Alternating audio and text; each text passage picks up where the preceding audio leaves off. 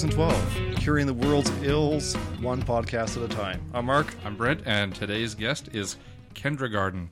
Hello, Kendra. Hey, guys. So, Kendra, you're a freelance writer. Can you tell us about that? What sort of freelance writing? Kind of whatever they'll let me do. I've done essays, lots of stuff for the internet, like Huffington Post, Cosmo, XO Jane, just stuff like that. It kind of consists of a lot of asking editors and pitching them and saying, I've got this idea, would you like me to write for you? And then they either ignore you or they say yes, and then you just kind of go back and forth with them. So do you get the idea first, or do you have a publication in mind? Do you think, oh, you know what, where you get an idea and you think this would be perfect for X? Do they ever come to you and say... They have. I have been approached before. That's usually for like an actual book, like an anthology or something. I found that online I kind of have to hustle, bug people until they pay attention to me. But what I really want to do is I want to write books. I just finished doing a book proposal for, I turned it into my agent on Monday, actually.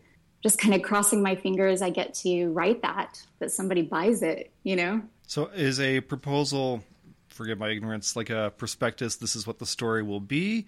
Or is it like a sample chapter as well? Or how much? Well, it's both. I mean, it's easier for nonfiction writers like myself because we just get to kind of say, this is my idea. Here's a couple of sample chapters. Do you want it? Basically.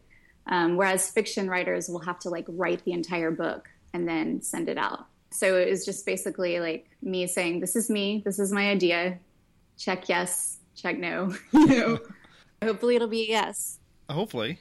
More of your other full-time-ish work is? Are you still doing yoga instructing? No, that is an old one. Okay. Yeah, I got certified in, let me think, 2007, and I taught for a little while, and then, I don't know, I didn't really like it. Like, I love doing it, but there's like a big difference between loving to do yoga and loving like 30 strangers staring at your ass for an hour. So, I don't know. Story of my life. Yeah, I know. Yeah. Do you ever use those powers to mess with drunk people at parties? Always, yeah. No. I have done that before. Like, if people are really drunk, I'm like, let's do drunk yoga. Come on. Had there been it's pretty funny. Yeah. Any accidents, any fallout from that where somebody gets into a position that drunk they can manage to settle into and they freeze that way?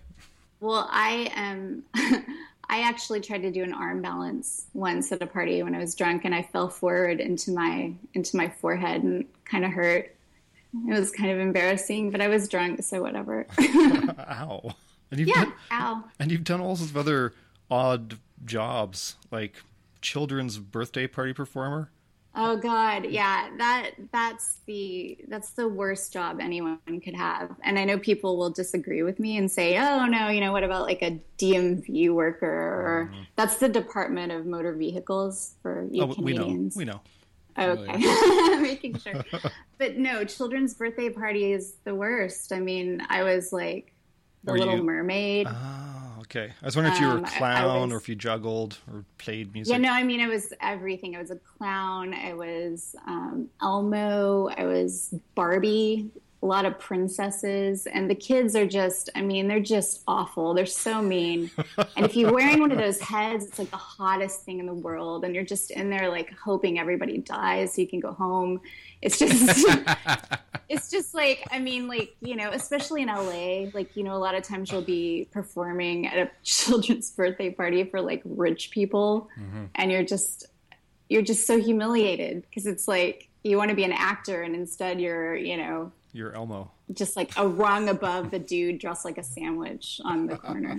So, do you do the Elmo voice?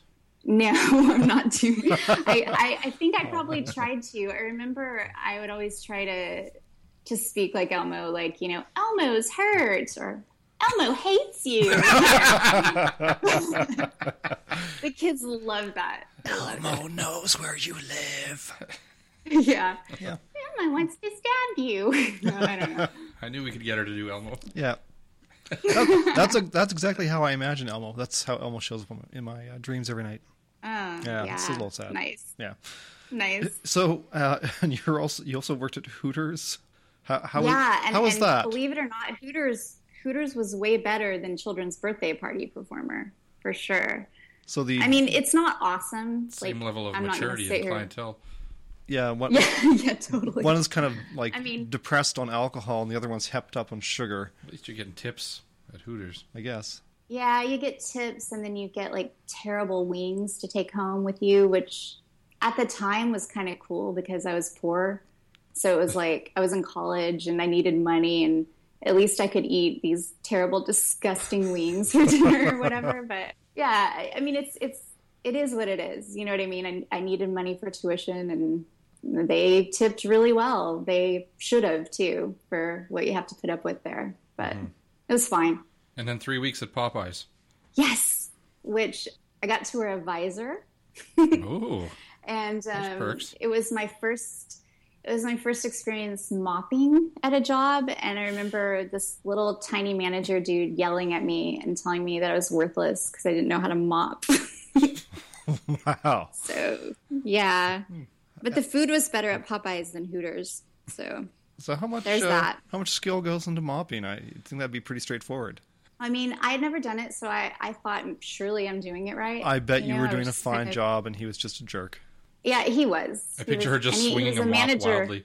That's right. No, on the floor. Into the walls. It goes on the floor. Yeah. Hitting the ceiling tiles. Yeah, you guys have no idea what I was doing. I could have been like spinning. Spinning with my mop. Oh, hey. There's that sound. So that means it's time for Brent to ask you a series of Twitter-related questions. Kendra, what's your proudest Twitter moment? I've been obsessed with Anne Rice since I was like, I don't know, 10. And I wrote an article about the vampire Lestat and how he should be my boyfriend. And Anne Rice, she tweeted a link to it. She was like, I love this article.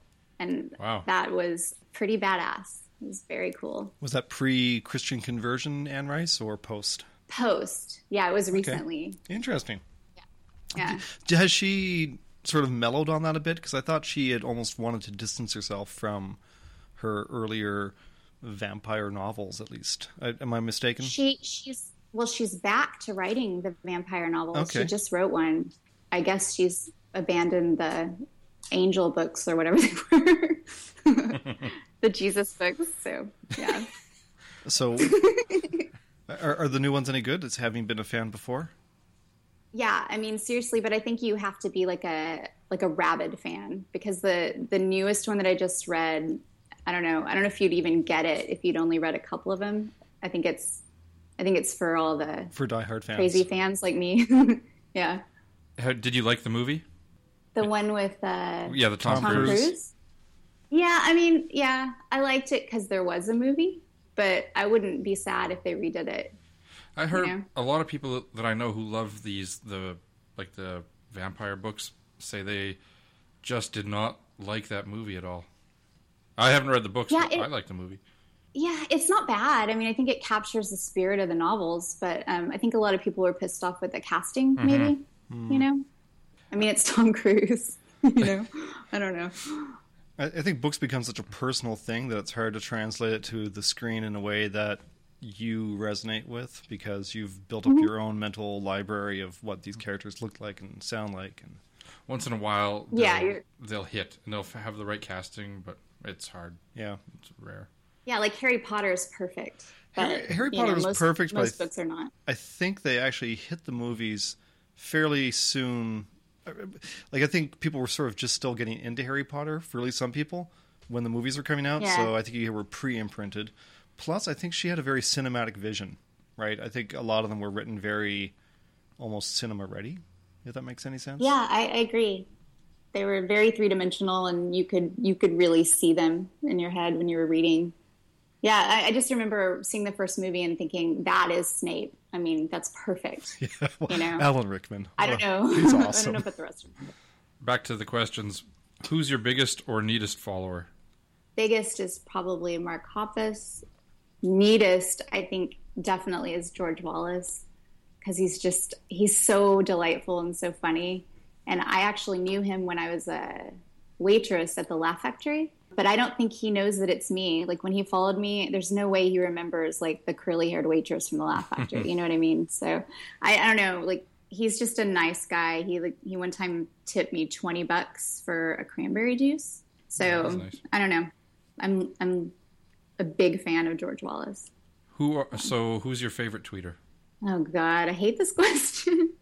Everybody does. Yeah, everybody does. You don't have to answer it. We can cut it out entirely if you are opposed. No, I really, really like Randy Lawson. I love Liz Hackett. Oh no, she twitn't. I just said a bunch of girls. That makes me sound like I hate boys. It really does. That's the impression I get. So, yeah, I don't want to offend you guys, so I'll say some guys. Sam Gritner's great. Sorta Bad. The Dairyland Dawn. I guess that's enough. That balances it out. That's 50-50. Yeah. Yeah, hey, I did good. You did. And those are all great people. And in closing, give us one underrated tweeter that you think everybody should be following. Or two, or whatever. Okay. Used Wigs is so funny and so talented. Yes, he is. He's great. I don't know if you guys have had him on, but you should.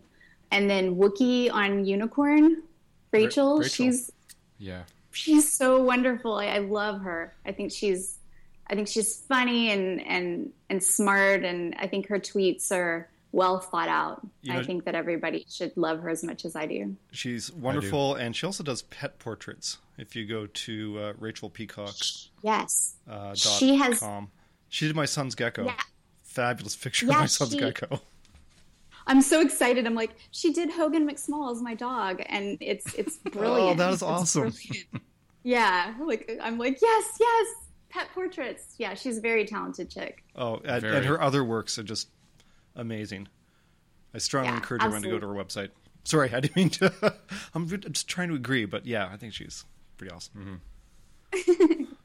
All right, Kendra, well, thank you so much for coming on. Thank you. This has been Tweeters in 12. I'm Mark. I'm Brent. And we'll see you next time.